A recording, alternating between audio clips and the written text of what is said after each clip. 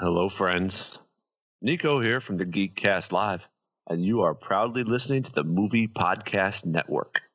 Hey there, Cartoon Joe here. If you like what we do, head on over to patreon.com for special extras and crispy num-nums that you can get for just a few dollars a month. That's patreon.com/geekcastlive. Don't forget to subscribe to us on iTunes or YouTube, or follow us on SoundCloud. Be sure to comment, like, review, leave cynical comments, or call Nick mean names. He likes when you do that. Like books? Hate to read? Have ears? Like to listen? Well, we have a solution. Audible.com, where there's over like 1 million or something books that you can listen to with your ears. Go to audible.com/geekcastlive for a nice kick in the pants. We'll do it live! It's a trap!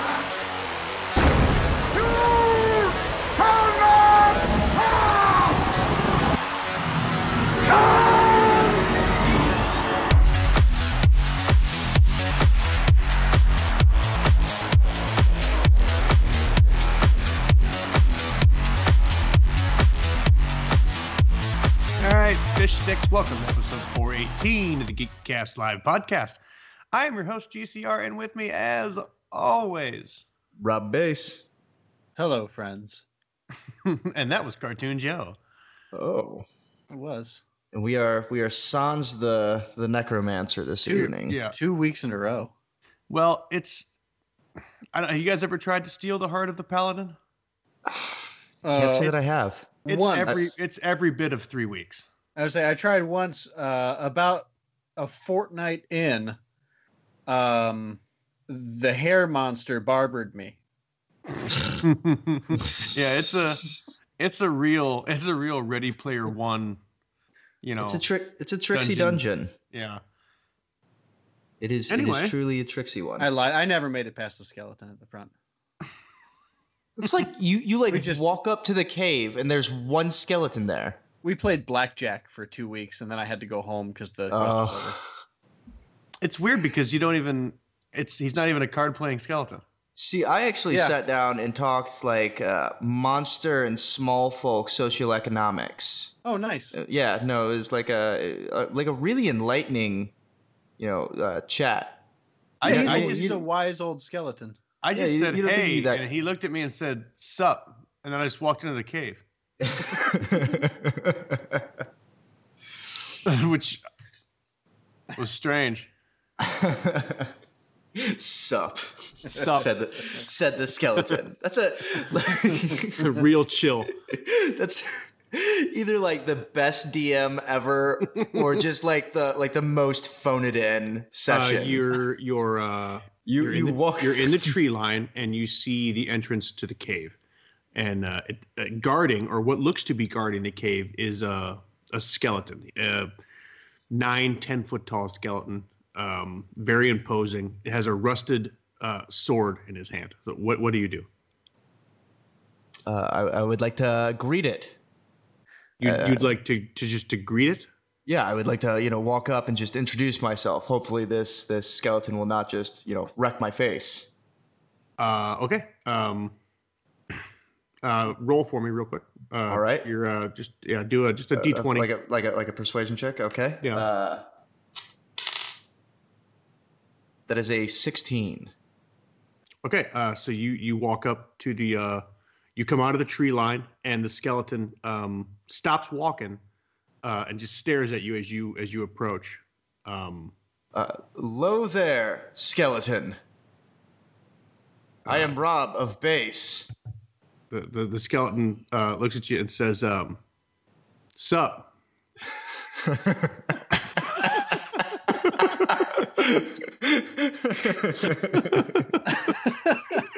God, that's fucking fantastic. Awesome. Sup, dude? Sa, dude. You here for the dude? For the cave? You here to steal the heart of the paladin? No, I want to get a better know of this skeleton who seems to be very chill. Like, yeah, that's cool, dude. That's fine. We're gonna just my pace a lot. So fuck. I mean, we can walk and talk. if you're down for some Tomb of the Unknown Soldier bullshit, we'll. My name is Steve, though that is not well known, as this is the tomb of the unknown soldier, and beneath is some like heart of some guy. But yeah, what's up? I'm Steve. Yeah, that would be great. He's like, and then he sits down. Like he puts on like before a beanie. I died. Right. like you hand rolls, like pulls out a pouch of tobacco, and then like hand rolls a cigarette. Yeah, and then he says like he sits down, he crosses his legs, and he says the first thing he says to you after he takes a drag of his hand rolled cigarette is you hacky sack. It has been a while since I have sacked the hacky. That's cool. That's cool. Do you like loot? I got a loot here. Like, yeah, dude, do you like loot? Do you like loot? Like, yeah, I dig loot. Like unplugged stuff. Yeah. Yeah. Do you mind if I play something while we're just sitting here talking? Yeah, man, you could jam. That's cool. Fucking cool. It's cool. Do you want to hit? Yeah, absolutely. Actually, I've got something here. It's called Dragon Grass. Have you ever tried? Oh. And that's how Steve and Rob of Bass became besties. Well, it's like Steve the Stoner Skeleton. Right. That was the first step in the bard's long journey towards necromancy. Early odds-on favorite for show title, by the way. Steve the Stoner Skeleton. It would be funny to be a DM who just played like all the NPCs were just real chill. Like all of them. Come into the clearing and there it is, the 7-headed beast. Hey man, what's up, man? Why'd you stab me? Look, dude, just what do you want? Just don't. I'm just standing here in this clearing. Jesus. Come on, man. I go for an afternoon stroll every day. This has never been a problem. I even have the title and deed to my lands here. I don't understand. This neighborhood's going to shit. This neighborhood's going to shit, man. For some reason in my head they're all Tommy Chong. Hey man. Like, hey man. Fuck, dude, don't put the sword away. You know, I heard that there were monsters around here. Like, yeah, you're a 7-headed beast, Tommy Chong. It's like, what? Oh, really? What? 7? Oh, that's fucking rad. It's a lot of heads, man. I'm gonna have to buy more weed. This is funny. I wonder if you could kickstart a whole campaign module where everything's just like it'd be called like Chill Beasts and where to find them. Chill Beasts and where to find them. The American Guide to Music Festivals. I'm saying it's easier than that $10,000 bowl of potato salad. Rob, fuck. I think when you go to Forest, you got to take pictures of all the archetypes of Chill Beast and where I found them. Chill Beasts. Yep. Perfect. Well, and delving into the forest, of course, is the best place to go monster hunting. So I would think. Yeah, I would think there's no other place you would go. That was an unexpected start to the show. How are you guys? Excellent. Better now. Yeah. Yeah. We don't have a do review. It was Nick's do review week, but he's not here, so we're not going to do that to him. So we really don't have a pre-show topic, but I would like to talk about hair tonic if you guys would give me the time of day. By all means. All right. I got my hair cut today at my barber, who is about an hour and 45 minutes away from me. His name's Todd Carpenter. He's the owner-operator of South Shore Shaving Company in Valparaiso, Indiana. And my man gives a good haircut. But he just took on a new product line. And And it's like pomades and shampoos, beard foams. But one of the things he has is a hair tonic, which I've never used before, but I've heard of hair tonic, right? So for those of us who don't know, mostly myself, what exactly is hair tonic? I want you to imagine like something more viscous than water, Okay. but not like But not like a gel or anything along not those like lines. a gel, and it's not quite baby oil. Okay. Okay. Okay. And it's got like a manly, like barbershop astringent smell to it. Mm-hmm. Okay. Something like Cap Gun and Jasmine, something that's actually like a that's a fucking smell there that you could be proud of. And he just sprays some on his hands and then just kind of rubs it through your hair. And this was new. This was a new thing he hadn't been doing before. I'm like, hey, what you doing there? He's like, oh, I've applied a hair tonic to your hair. And I'm like, first of all, didn't know it was 1951. That's how you know you've got a good barber, though. Absolutely. Secondly, loved it. It had like a slight tingle to it.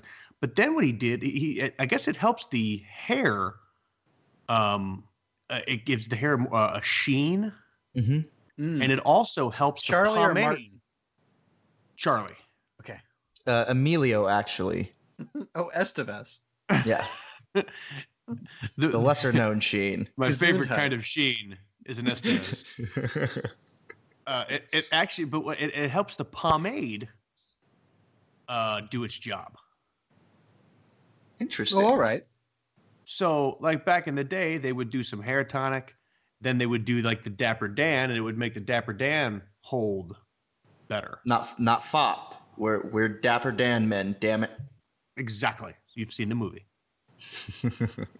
And but then he ended it with like another hair tonic that he does like a one and like a half a cup of hair tonic or the rest of the bottle is just water, and he hit it through a little spray bottle. I'll tell you, man, it was a wonderful experience. And then he's added the hot towel with the peppermint oil on the face, and then he removes that, and then he puts an ice cold towel with orange oil on it. And so you get like this peppermint orange hot cold thing. I'll tell you. All right. If you've never had like a real haircut, where they use like a straight razor to clean up your lines and, like a real actual haircut, I would firmly recommend it. It is a phenomenal thing. If this guy was a guy I was going to around my wedding, the groomsman gift would have been the day of the wedding. We all go get a good shave and a haircut from a guy. That's the quality that's the experience there. I highly recommend it. A good barber makes them it makes the man or woman. Period. Like a good barber can make a world of difference. I will vehemently stand by that. Did you say wait? Vehemently? I thought you said behemothly. Oh, I was also that. I would also behemothly stand by it. Like he just like a large, in a bigly. large, imposing fashion. Just massive. Titanically, some would say, without all of the sinking. What? Was that an iceberg joke? Well, I mean, yes. I watched a Yes. supercut of all of Leonardo DiCaprio's movies as if it was one trailer about the life of Leonardo DiCaprio. Okay.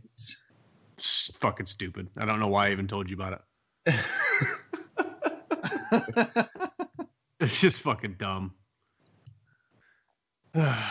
Anyway. That sounds awesome, though. Uh, It was that bad? no, I mean, it was well done. It was just fucking Oh, okay. stupid. Okay. I also saw an animated Indiana Jones, like the opening to an Indiana Jones cartoon.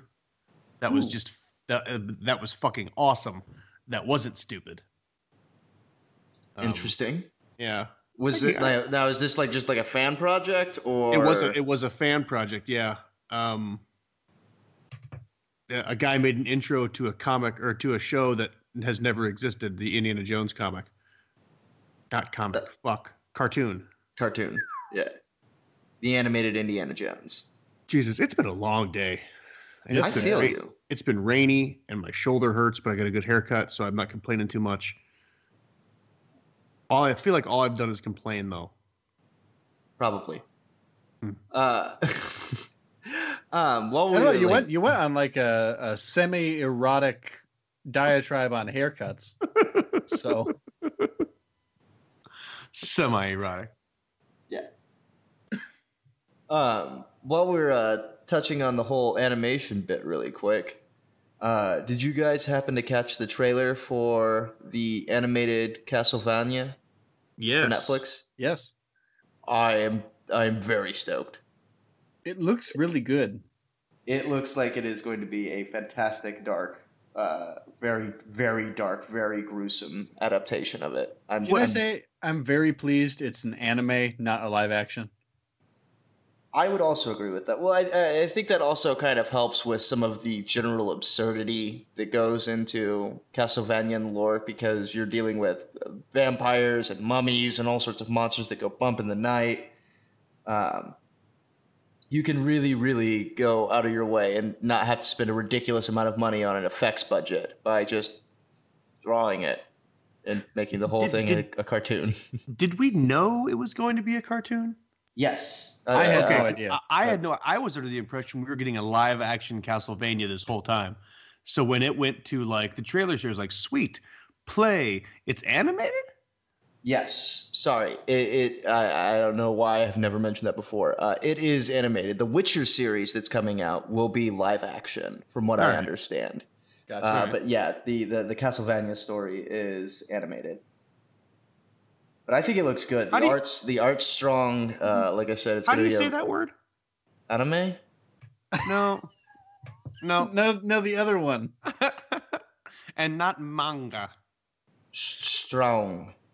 No, but is that how you say the word strong? It is now strong. Strong.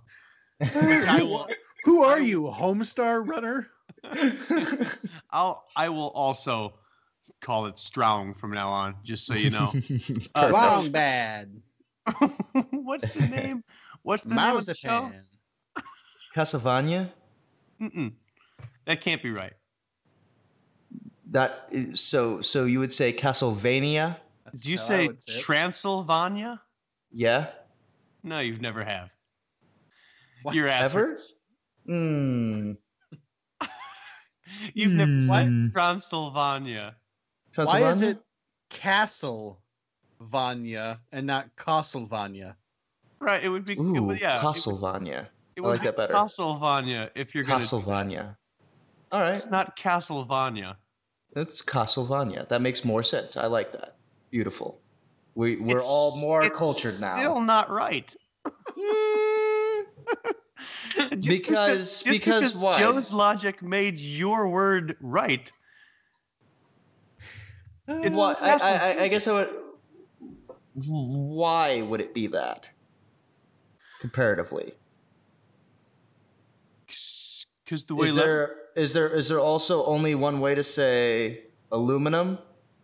Well, aluminium. Privacy. I'm not going to give you aluminium. Or privacy. I'm just not going to say privacy. Who says privacy? Brits. Mostly. Since when have you ever used the Brits for an argument? I do not use that. This is new ground for you. This is like Brexit, Rob. The Brexit, Rob. I don't know how I feel about that statement at all, actually. Brexit, Rob, who puts a U in the word labor. Or spells most anything with a Z that has, or what do they use? S's instead of Z's? I'm sorry. Is that right? Do you guys not say aluminium and privacy? Hold on while I go hit I personally do not, but I am under the understanding that there are multiple ways to pronounce a singular word, even though the word is spelled the same way because of dialectual adaptation. Yeah, I'm with you there. That's true. In most places in the U.S., they say taco, but in southern Chicago, they say taco. I'm following you, Rob. What I'm getting at is you've never said Castlevania until right now. Until this show today. Only it's the first time. I'd still argue against that. I can never be sure. I can't either. Because now he'll find some way to go on record. In the past. Right. He'll go on record in the past proving beyond a shadow of a doubt that nope, he said Castlevania before.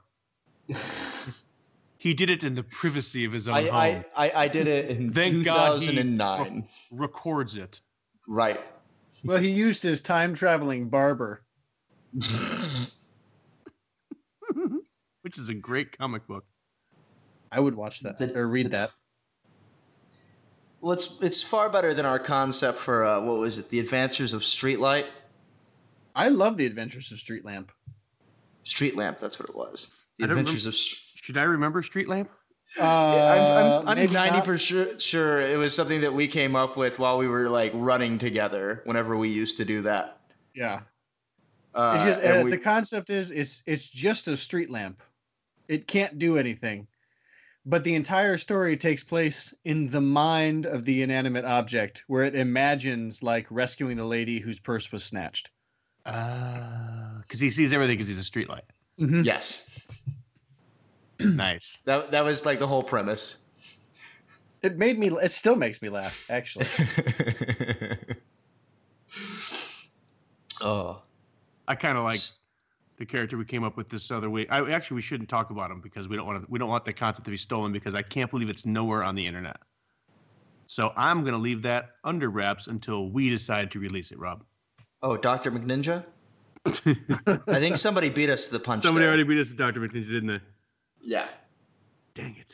And I think The Adventures of Velociraptor is still in the works. Still. Yeah, and Rick and Morty did Amish Cyborg. Mm-hmm. So and Hammer Eye. And Hammer Eye. Yep, and Reverse Giraffe.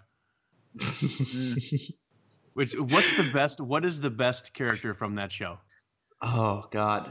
Okay, so by best you mean like just the random shoe-in characters that they have? The random shoe-in characters that they have on that episode. Oh, on that episode specifically? Yes. Oh. Man, that is a tough one. That is a really hard question. I have my answer. What is your answer? I'll try and come up with something. It's Sleepy Gary. Sleepy Gary is phenomenal. Sleepy Gary is fucking hilarious. If only for like that the like Italy scene. They're filming that new Star Wars movie up the coast. Do you think we'll see Chewbacca? God. What are we doing, Sleepy Gary? I'd like Not that in the house, Gary. Not in the house. That episode of Rick and Morty is the one I saved. It's a treasure. I saved that one on my DVR. And when people have came over that maybe haven't seen it, and if we've got a couple drinks in us, I say, "You ever seen Rick and Morty?" And they say, "No." And I say, "Perfect. Let me baptize you by fire." In fire. You're gonna meet. See, my go-to episode for that is usually the interdimensional cable episode. The first That's a good one too. With Ants in My Eyes Johnson. Ants in My Eyes Johnson. That would probably, if it was from any episode, I think Ants in My Eyes Johnson is probably my favorite shoe-in character. And they're two brothers. Oh my God. With my favorite part about that scene is like, firstly, I praise Rick and Morty. Like, I don't give them nearly enough praise, and I praise them all the time because most of the lines in that show are improv, which is phenomenal. Well done. But I love the fact that you could tell by the time that the guy is done talking about the two brothers skit, like whenever he like starts laughing, like you know, obviously he's just like been shooting shit out of his ass for a while now, and like has just gotten to the point where like he knows that he's just going on with more and more ridiculous stuff and just can't take it and just burst out laughing. It's fucking tremendous. It's fantastic. When do we get season 2 or episode 2 of season 3? When's that coming? Do we know? I've heard sometime in June or July, I believe. But then again, I also heard January, so we'll get it when we get it. Right. Yeah. I heard a rumor on Facebook today that June 1st is the answer to that question. But I haven't been able to confirm it with a second source anywhere. Oh, June 1st is pretty close. It's pretty close, which would be, if it happens, it'd be great. Samurai Jack is done now, so that slot is opened up. Mm-hmm. So like there's definitely a potential for it, but I will believe it when we get it. I have been burned by it too many times this year. So one more drop of nugget. One more nugget of information I'd like to drop. One more drop of nugget. Drop the nugget, Rye. Hold on. I got to make a note. One more drop of nugget might be what the episode's called. Just there's always that chance. One more drop a nugget. Perfect. All right. Drop it. It looks as if there's going to be a Doctor Who special coming out towards the end of the year, Joe.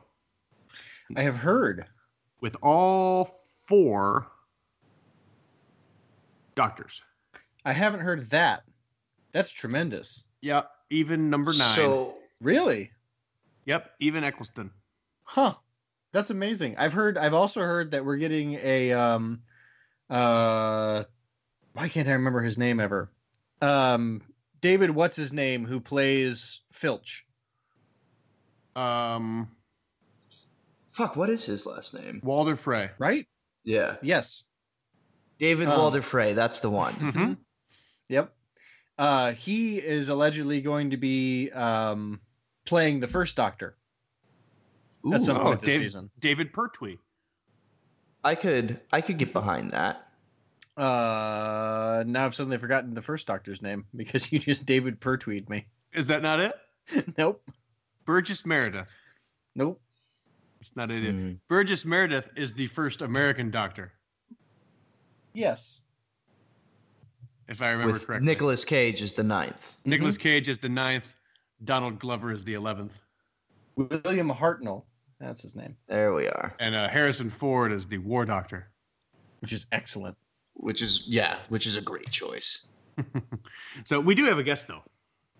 And this episode's going to take a 90-degree right now when we bring him on, because we're gonna talk hard about the Alien franchise. So we're gonna go from playful slapstick Geekcast Live banter to gory chest bursting and face huggers and xenomorphs. Right. I'm stoked. And face huggers, exactly.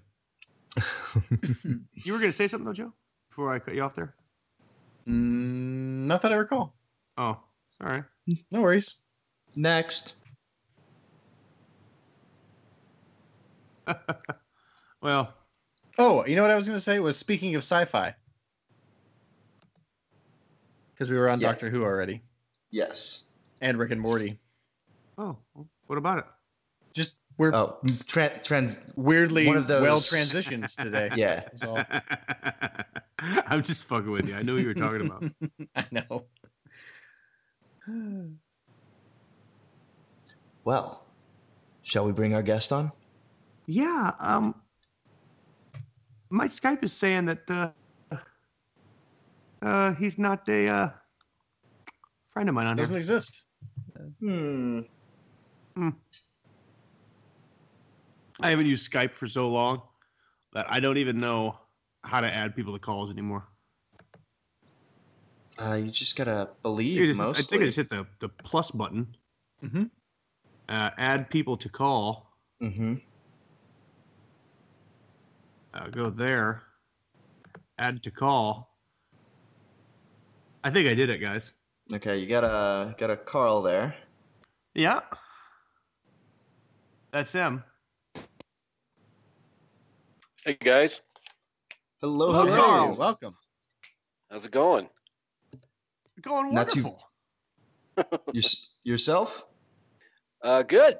Yeah, I want to say up front that I've listened to you guys several times, and I just want to prepare you that I am not nearly as quick on my feet as you guys are. So if I drag things down, please forgive me. I'll just drop you off the call. There you go. I guess if you become an anchor, Carl, I'll just cut you off the call. Cut the dead weight. Don't even say a word. Just say fuck that guy. For those of you who listen to the Movie Podcast Network, you've obviously now recognized the tones of Movie Podcast Weekly's Mad Irishman himself, Carl Huddleston. And he's here to help us out with some things.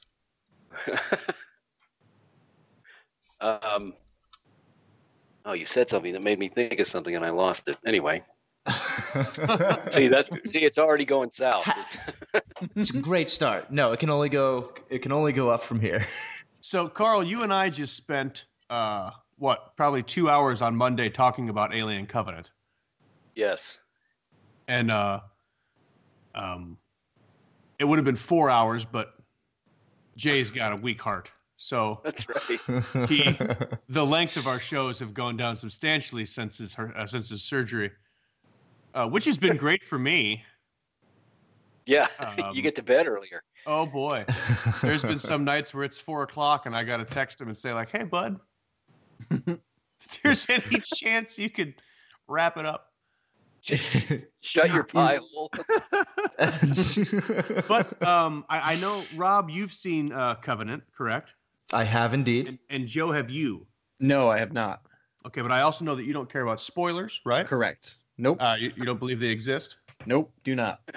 Okay. God bless you. Yeah, bless you. So we're I guess we already know, Carl and I already know what we think of the movie. Rob, what did you think of Alien Covenant, and where do you put it in the Alien franchise? In the Alien franchise? Yeah. Well, I think very highly of it. I think it was very solid. I think 2 is probably still amongst one of my favorites, if not my favorite in the franchise. I would say that 1 is the second, and then Alien Covenant comes in a very, very close third. 3 we don't speak about, and Prometheus. I liked Prometheus, but after having read like the script that could have been, I loathe the direction that it went. So I don't know about that. What's that about? Well, okay. So firstly, the Prometheus wasn't initially called the Prometheus. It was called the Magellan, because it was Weyland's flagship to try and gather technology so he could gather some sort of alien technology that he presumed existed, because he was a fierce believer in this creationist theory involving some greater life form, like a tangible life form, being the engineers. All right. And so he was going out there, or sent this crew out there in hopes to find some sort of terraforming technology, because Earth is getting destroyed by industrialism, this, that, and the other thing. So they're wanting to colonize Mars. So after the ship had been renamed the Prometheus, you would think that they would stick with that story, as the story of Prometheus is one of a man going and stealing a god's fire to bring it back and rise up and elevate himself beyond that of a mere mortal. Or we could just throw all of that in the fucking gutter and just do nothing with that. So David's story, for the most part, was very similar to what it was, being this incredible creation of man, being Weyland. Was Weyland played by Guy Pearce, or did I make that up? Yes. I believe that is right. Yeah. Okay.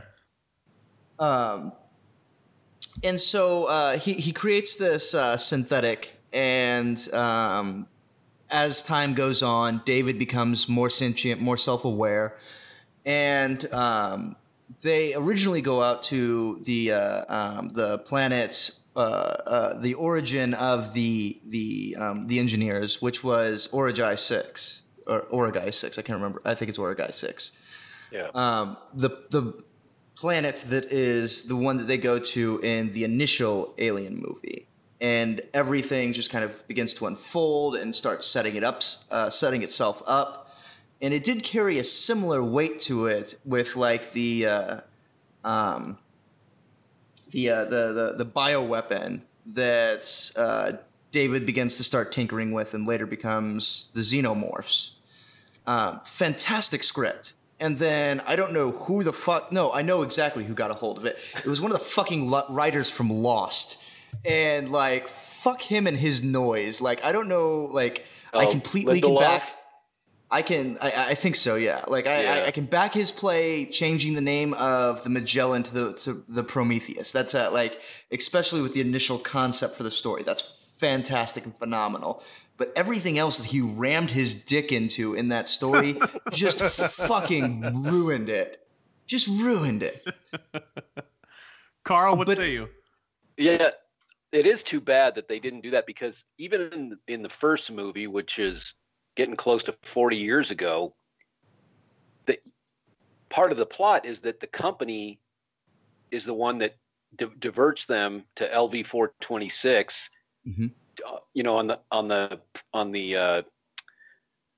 I can't think of the word, the delusion of that this is an emergency beacon and someone needs help, but it isn't. It's a warning.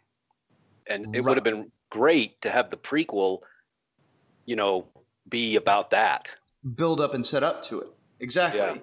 Yeah. Especially like since you see one of the ships from the engineers, the telltale ship that you see in the initial Alien that has, all of those face hugger eggs and this, that, and the other thing.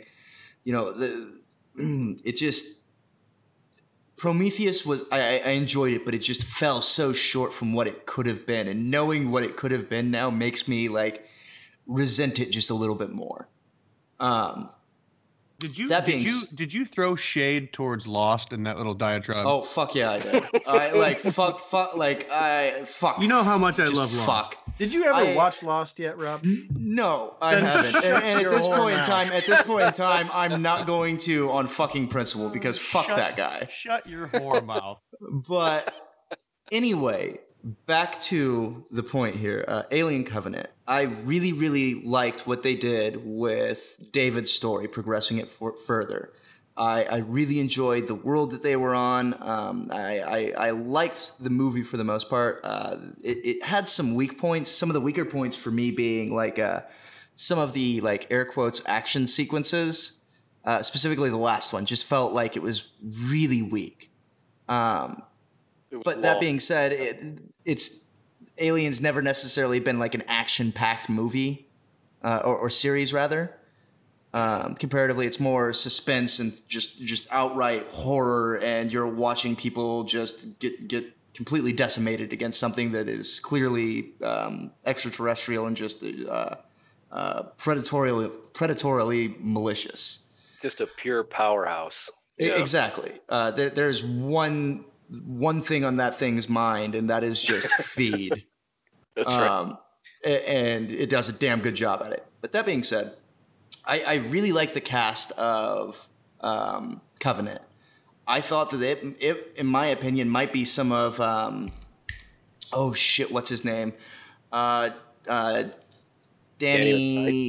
McBride. Yes, thank you. I think it's some of Danny McBride's better work, period. Yeah. Well done. And Michael Fassbender, I could give him a standing ovation for every scene between David and Walter. God, Walter, thank you. I was going to say Winston, and I knew that wasn't right. All of those scenes were incredible. It was. And one thing that I truly appreciate about the film is the fact that it did take so much time to delve into philosophy and this kind of bastardization of theology, and it asked a lot of questions, and then while it answered a lot of the questions that it kind of posed to you, it left you with a ton of philosophical questions yourself, which I think is phenomenal. There hasn't been a movie that's left me like that in some time. I really enjoyed it overall. I thought Elizabeth Shaw was great. Elizabeth Shaw? She was the main. Okay. I had no, No, I'm idea. sorry. I think I'm sorry. That. I think that was Daniels. Shaw was. Shaw was the doctor from Prometheus. From Prometheus. You are correct. Yes, I got those. So you threw me off, man. That was my bad entirely. I thought Daniels was phenomenal. I liked the entire crew. I had to do a double take after the opening scene, and then whenever they proceed to show you some photo later or video later of James Franco climbing a mountain. They open it up with James Franco, and then they fucking kill him. He doesn't even get a line before he's dead. And I thought that was ballsy and incredible. Yeah, fucking well played. I think we all on MPW anyway. I think we all agreed that was just enough Franco for one movie. I wouldn't say that necessarily as a rule, but in this instance, I think that is exactly the amount of Franco. Carl, correct me if I'm wrong, but I thought he was supposed to be a bigger role in this movie. Was that a surprise to us? Or did we know that he was... In the trailer, there's a trailer showing a scene that is not in the movie where they're kind of celebrating, hey, isn't this great that we're doing this? And everybody's huggy kissy, and that scene is not in the film. And so I don't know if that I wonder if that was them in time frame, them on their way to the solar system, I guess, that they currently are in whenever they get to the engineer's planet in the beginning of Covenant. Yeah, so maybe pre-hypersleep. That's exactly what I'm thinking. Yeah.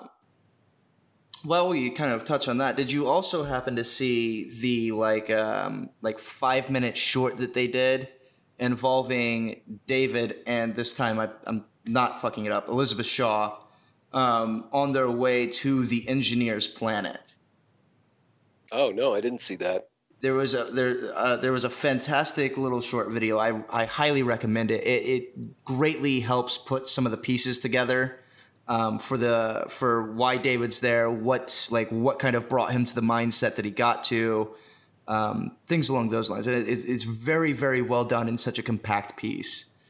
But it's incredible. I'm truly in awe of the amount of lore that they're building into this. They had some good lore, in the original 2 movies, and we were not speak of the other one.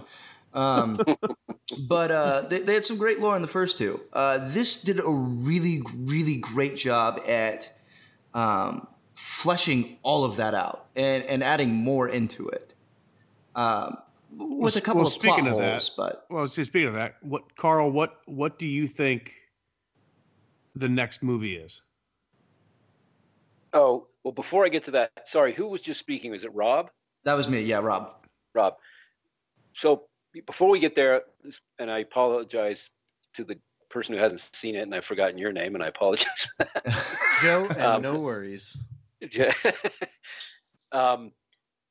What did you think, Rob? We debated this on MPW. The scene where the civilization is getting destroyed. Mm-hmm. Did you view that as David was? They show David on the ship, but I saw it as he is just envisioning it like this is how I viewed it happening. Or did you think he actually was the one destroying the civilization? See, I kind of think it was the latter. Okay. Mostly because I really enjoy the God complex that David has kind of created for himself, which is wholly based off of Peter Weyland's God complex, because that man has a fucking ego. But he also has a giant white room. Just to look out of and have a piano in. Yep. And with have the world's most uncomfortable chairs. Yeah. You don't have a giant white room with uncomfortable chairs? I don't know. Mine's more of an eggshell. So I guess one thing while we're on this very, very specific point, my roommate had pointed this out to me, and this is an incredible piece of their filmography. But did you notice during that scene, whenever David is pouring the cup of tea for Weyland, Michael Fassbender, in one motion, fluidly grabs the teacup, picks it up, the kettle and the cup, and like perfectly pours the tea directly into the center of the cup. Mm-hmm. Just so. Like I wonder how many shots they had to take of him just standing there, emptying out and pouring up this teacup to get it like.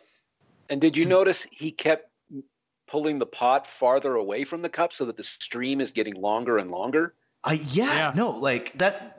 Well done, Ridley Scott. I know that's such a nuanced thing, and like most everybody that sees this movie is not going to notice that or take that to heart. But like, it's that level of detail and precision that like really, really gets me whenever it comes to any kind of piece of fiction. The other thing too was, did you just even notice the way that Michael Fassbender walked from the piano to the tea? Oh yeah, it was like that. I remember watching the movie and saying to myself, like, what's going through Fassbender's head here? Because is he because he has to walk. I don't know why this just popped in my head. You know that song lyric? I'm not a girl, not yet a woman. You know what I'm talking about? That is like the second time that's come up today. Well, that's very weird. That's really weird. In this context? No, but still. Okay, the fact You say if that's the second time they came up in this context, then there's a glitch in the Matrix. Yeah, there's a glitch in the Matrix, and but he had to, because he's like he's human. For all intents and purposes, David is human at that point, but he's not. He's a fucking robot. Right. So he has to walk in a way that conveys that. And I was like, I have no idea why that small little moment sticks in my head so much. And that in the movie, as like gory and as violent and aggressive as this movie is, why that one little moment stuck out in my mind is beyond me. But it's because Fassbender is a goddamn incredible actor. That's why. Because like every scene that he's in, he just like seizes it by the throat. Did you guys think the scene with the recorders, just a hands up, hands down, was the recorders scene necessary to you? Yes. Not so much, but him sitting there and like Joe, playing. Who hasn't seen the movie, says yes. Overtly, I kept waiting for him to. I thought he was gonna take him out during that. See, I kind of thought something along those lines too, actually. But overtly, I don't think that they needed the recorder scene, but I really, really like the symbolism behind it. So that's the weird thing. So you're sitting there thinking like, okay, this is where he takes out, this is where he takes the guy out, and then he doesn't. Carl? Did you say like, that's weird? Why'd they even do that scene then? Yes, because I thought, okay, maybe that's not going to happen, right? And see, I think it was trying to really show the difference between David and the latter generations of the synthetics, though, and why David I agree is. With you. I agree with that's what the scene was about. It just seemed like out of place. I will agree with that. It did feel out of place. So what was the question you asked me, Josh? Because I forgot. Josh. Ryan. Jeez. Wow. You hitting a bottle? Nope. Josh is what it is tonight. What do you think the direct sequel to Covenant is going to be about? What's your guess? So it was that. So now he's got these 2,000 colonists, and so there's from the lore of the first two movies, there's two ways that they can create the eggs that have the face hugger in them. One is to get a human and cocoon them, and then they become somehow that egg, or you have the queen that can lay the eggs. Mm-hmm. And in the original film, in Aliens, when Ridley's telling her company about what's happened, she says, Kane, who went down into the ship, says he saw thousands of eggs down there, and there are 2,000 colonists on Covenant. So I'm wondering if they get to LV-426, and that's where we get our couple of thousand eggs. See, I definitely think that is the case there. Now, that being said, I've been kind of theory crafting with my roommate and a handful of people that I spend my time smoking and drinking with. And so this might be a little spoilery for everyone else who has not seen the movie yet. But so I've got this theory that Walter isn't dead. And that's very plausible, yeah. Very plausible because they didn't show it. I also liked how they unfolded all of that, by the way. Like I was very certain that the twist was there, but like the will they won't they thing that they did for like the latter. Annoying, but yeah, I didn't mind it. I liked it well enough. But anyway, so I believe that Walter is still alive, and I believe that Walter is going to try and figure out a way to, air quotes, seek vengeance on David, into air quotes. So while David is going there with the Covenant, with all of those people that will inevitably become the facehugger eggs on LV-426, I think that Walter is going to be the one that's going to take all of David's notes and begin to start tweaking things and adjusting it how he envisions it, kind of breaking his programming and beginning to play God much like David did.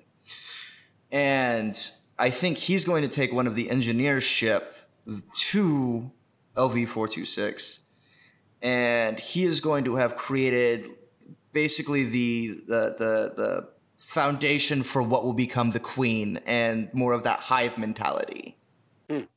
Instead of, because the ones that we had gotten in Covenant were very, very individualistic. They operated on their own. They were very solitary creatures for the most part. So I see the next step being somebody tweaking with that and turning it into more of the Hive Collective that we get later on. Yeah. So I think Walter is going to be behind that. And I could see Walter tweaking it, getting a hold of one of the engineers' ships that's still on the engineer's home planet, because why wouldn't there be? And he takes that to follow David to their initial destination, being Origai 6 or LV-426. And that's how things begin to start shaping up there. Wow, you've put some thought into it then. I've had a couple of drinks and talked about this a lot. Oh, I love that we can say fuck on this podcast, and I know it's not going to get bleeped out. Yeah, it's not going anywhere. It's not being bleeped out. You could say worse than that, to be completely honest with you. So what did you think of the Neomorph, by the way, and some of the other adaptations that we've seen thus far of the Xenomorph genealogy, if you will? Was the Neomorph the one that... The backburster. Oh, that thing was freaky, man. That... how fast terrifying. That thing was, and just, the way they shot that was like I was hanging onto my seat at that moment. It was haunting. Yeah. What did you think of the one that was biped and that David was almost communicating with? I want to know more about that. I'm so pissed at that guy, the XO, who became the captain. I'm so frustrated that he ended up killing that thing. Like, I understand entirely from a story perspective why he would kill that thing on sight. It makes perfect sense. But man, if I could have gotten like another 2 to 5 minutes of David trying to interact and communicate with that creature, that would have really done it for me. because I really, really liked how they started getting into the mind of them a little bit. And kind of tangentially on that, I also really enjoyed that they did a handful of point of view shots from the Xenomorph's perspective. Yeah, that's true. Further down the film, but those, I thought those were really well done as well. But can we talk about the faceless man, like the greatest jump scare in movie history when he goes after the girl who decided to take a bath in the ancient temple? That's the one we were talking about. Oh, okay. That David gets to pause. He doesn't do anything, but then the captain shoots it. Oh, what a fucking creepy thing that was. I mean, that was nightmare fuel, man. Oh yeah, with the head just floating there, like, and they occasionally cut back to it of just this head floating in the water. Yeah.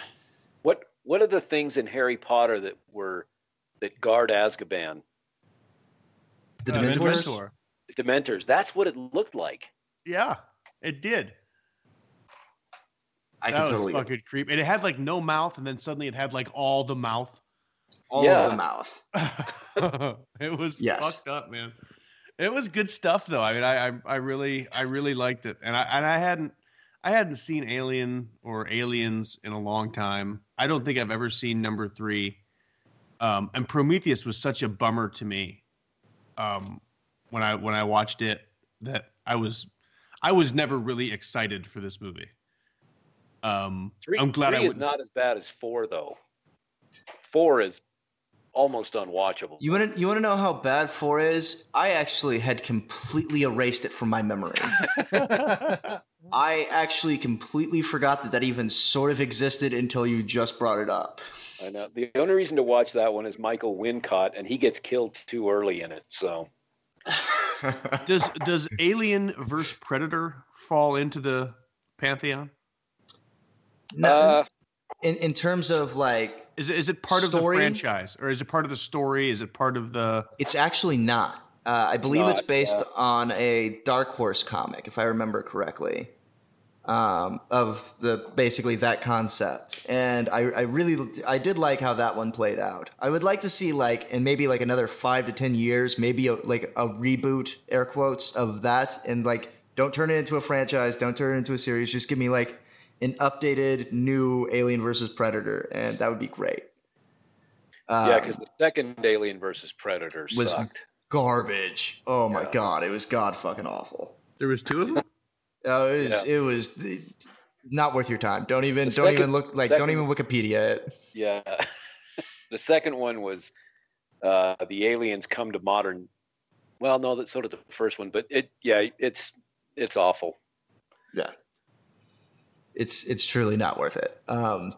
But yeah, no, the first encounter of the xenomorphs is, I think, 2104 or something like that, and AVP is modern times, so it was more just fan service based off of a fan project based off of a comic book that managed to somehow get rights to both properties.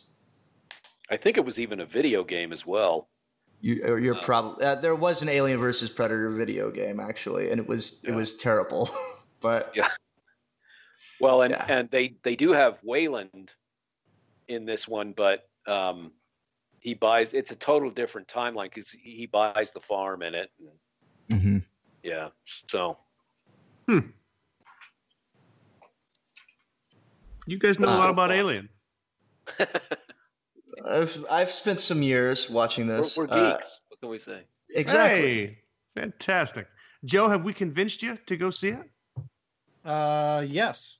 And also the rest of the franchise. You really should. It is a really solid franchise. The art, especially in the earlier ones, whenever H.R. Geiger was really hands-on with it, is just incredible and haunting and just cram-packed with symbolism. It's great. There's actually also, I think I've maybe mentioned this to you guys before, there was a documentary on Netflix. I'm not sure if it's still on there, but there was this documentary about H.R. Geiger and his progression through life as an artist and him doing work for Alien and things along those lines. If you ever get a chance, watch that. One, he was a really weird fucking guy. But two, he was an incredible artist and a really weird fucking guy. Like, just brilliant and haunting. And the guy, like, really, really had a great understanding of just primordial fear and humanism. Those are two things I didn't think you'd say tonight. Primordial fear and humanism? Yeah. Oh, well, lo and behold, I'm full of surprises. That's true. God bless Joe, you. if you haven't seen the first two, they are both masterpieces. I can honestly say the only one I've seen is Alien versus Predator. Oh. I'm so sorry. No, you're in for a treat then. Yeah, you really should watch the first two. If you can stomach it, watch Prometheus, but you should absolutely go out and see Covenant. I think Prometheus now is Covenant saved Prometheus for me. I would agree with that. Because to truly enjoy Covenant, you have to have at least seen Prometheus. And so it's made Prometheus almost a, I don't want to say a must watch because I think that denotes that it's really good. But it's a staple for the foundation of the franchise. It's a prerequisite. Yeah, there we go. That's better. It's a prerequisite for good word for it. Covenant. Also, a word I didn't think I'd say tonight. Full of surprises. Look at this with our blossoming vocabulary. All right, Carl. Before we move on to the Geek Weekly, I haven't talked too much about the new Blade Runner. Oh, What do you high hopes? Are you guarded against it? Because I know you love. I mean, Rob and Joe. I don't know. Carl loves. No, I'm all about Blade Runner. Like, yeah, through and through, cyberpunk future. Yeah, I'm excited, and the trailers have me hopeful, and I just hope. What's his name? The director, Vanu. Turns on a spotlight, unlike Arrival. Right. And lights it like Ridley would have, and we'll see what happens. It's got promise. I'll say that. I'm pretty stoked for it as well. I think. Yeah. The only thing that, and I'm sure they will address it and explain it in the movie, but the only thing that has me like in some sort of doubt of it is after having seen Blade Runner a handful of times in my career as a young man and adult, and by a handful I mean I could probably count it on both hands and toes. I'm certain that Deckard is a replicant. Do replicants age? See, I don't think he is, but that's a good question. They almost could have answered it if they'd have had Sean Young in it. Right. Mm-hmm. Because we know she is. But she went batshit crazy in the 90s. Yeah. So happens to some of us. I'm not sure she's still available. Yeah. I don't think they wanted to open that can. Yeah. It could have been her great comeback. You never know. Remember, Carl, I'm sure you remember. I don't think the other two when she was trying to become Catwoman. Oh yeah. And she stalked casting agents and directors dressed as Catwoman, and then the role went to Michelle Pfeiffer. Yep. Have you guys ever? Go ahead. Shit. No, she just lost her shit. Yep. Have you guys ever seen the movie No Way Out? No. I don't think I have. It's with her and Kevin Costner. It's actually really good, and Gene Hackman's in it. It's a spy thriller from 1987. Okay. You got my attention. Yeah, you should check it out. He plays a Navy man who's having an affair with a woman who's also having an affair with a congressman, and a murder happens, and then the spy stuff takes over from there. But there's a scene in the film where her and Costner do it for the first time in a limousine, and there's famous stories of her while they're shooting it, going way too far, way farther than she should have in a film. And he was a married man at the time, you know, and like she was even a little bit nuts then. Yeah, she's a tragic Hollywood story, really. I mean, she's almost like a cautionary tale. She's Margot Kidder, but not quite as, yes, you know, hopeless. Yes, exactly. Oh man, that's funny. Yeah, if you guys ever get a chance to, I don't. There might even be YouTube of her trying to get the role of Catwoman. It was I'm sure that there is. I refuse to believe that there isn't. You refuse to believe that there isn't, which is funny. Yeah. Oh fuck. Well, at the Carl, at the end of every show, we talk about what we've been geeking on. And okay. As our guest, you can either go first or last. I'll go last, so I see how the formula is done. Okay. So that means that we're gonna go with Rob. What have you been geeking on this week? Well, it's mostly been Alien Covenant for me. I saw it Friday, and it's kind of consumed my weekend and my coming week. But I also kind of, in relation to that, there was a Kickstarter that I backed a while ago, probably like last August or something like that. That's called Hyperlanes, and it's a fantastic reskin of D&D's 5th edition, the newer one that I've been playing with a lot, as like a sci-fi, like just setting. You can build your own races and cultures and all sorts of cool stuff like that. So I've really been wanting to find a group of people that haven't seen Alien Covenant yet, get them together, sit them down, and basically play Alien Covenant using this system. So I'm like really, really excited. So that's what I've been Hyperlanes and Alien Covenant. I'm in. Down. Let's make this happen, Joe. What are you doing Monday? Memorial Day. We've got nothing going on. Packing. Perfect. You don't need to do that. We'll play games instead. Joe, what about you, my man?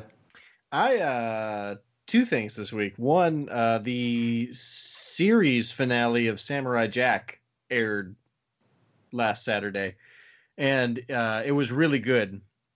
And it scratched a lot of itches, but also left me just unsatisfied enough that it's sort of, I don't know. It's one of those things where I know it's over for sure, but I hope maybe they'll have a movie at some point in the future that does some stuff.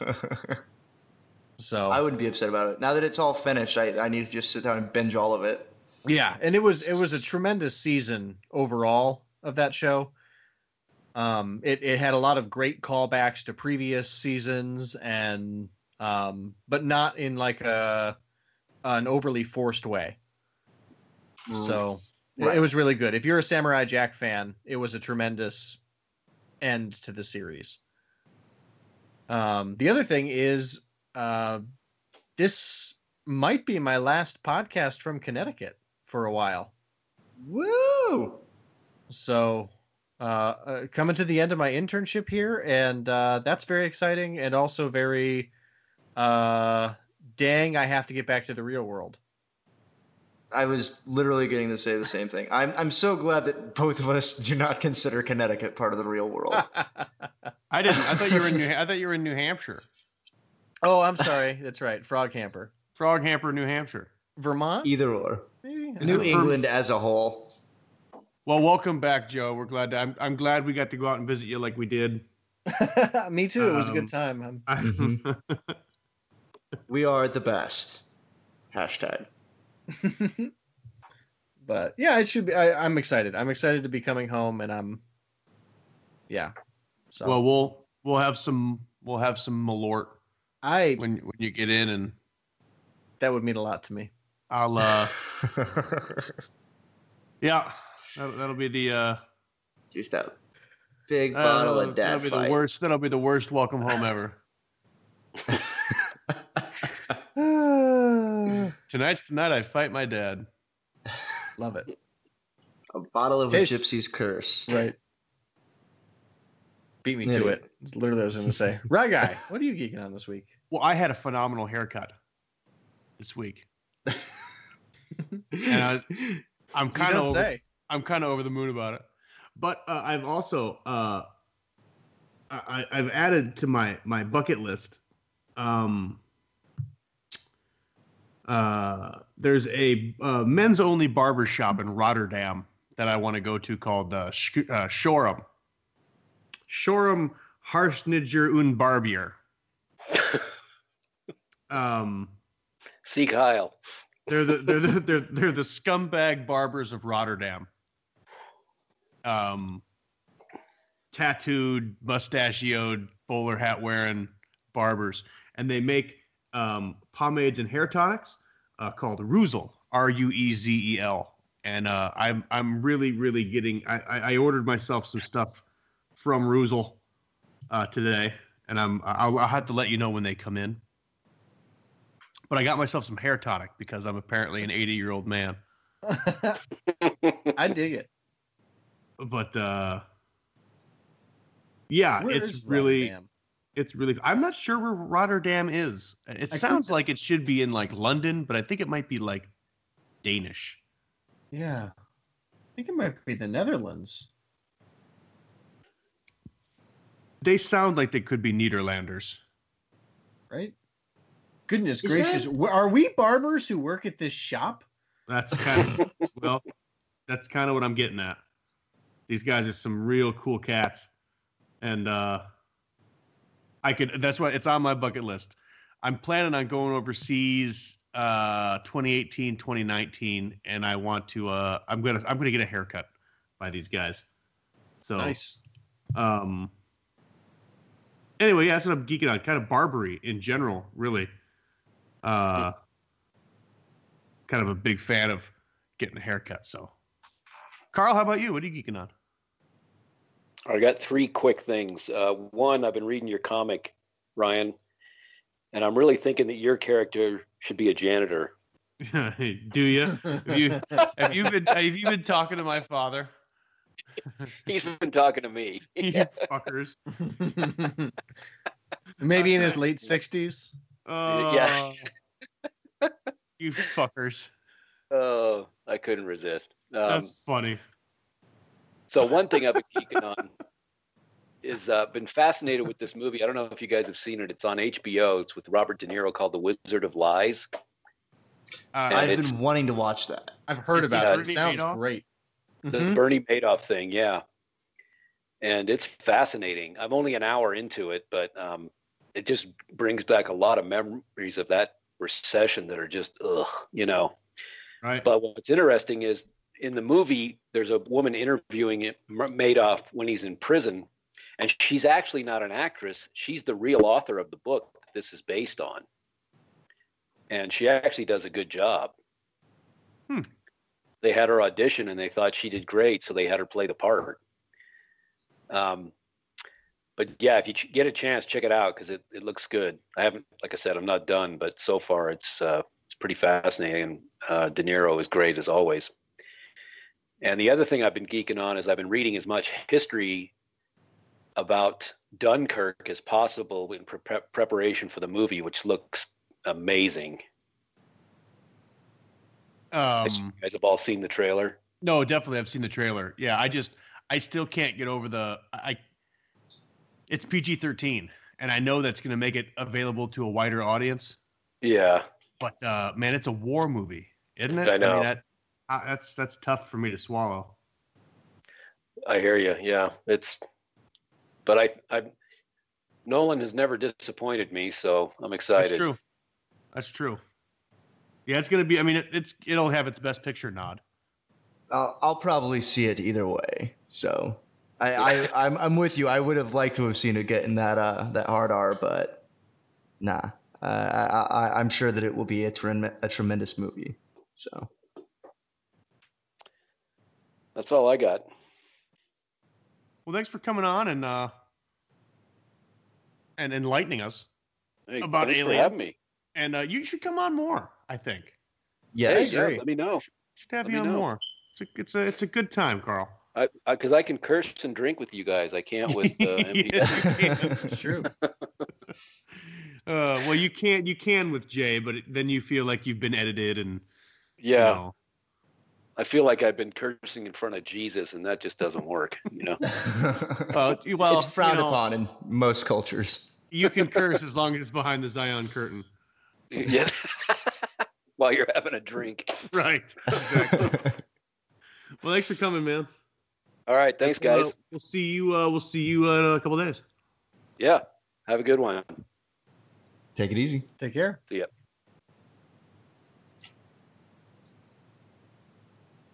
This is a good cat.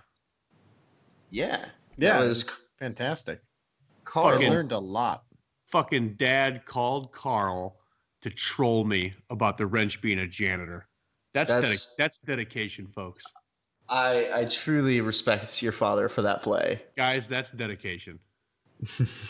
He called Carl Huddleston and said, "Tell Ryan that the wrench should be a janitor." There's a lot of shit that I blow your dad, but there are some times where he very well could be my hero. If I'm not editing that soundbite out.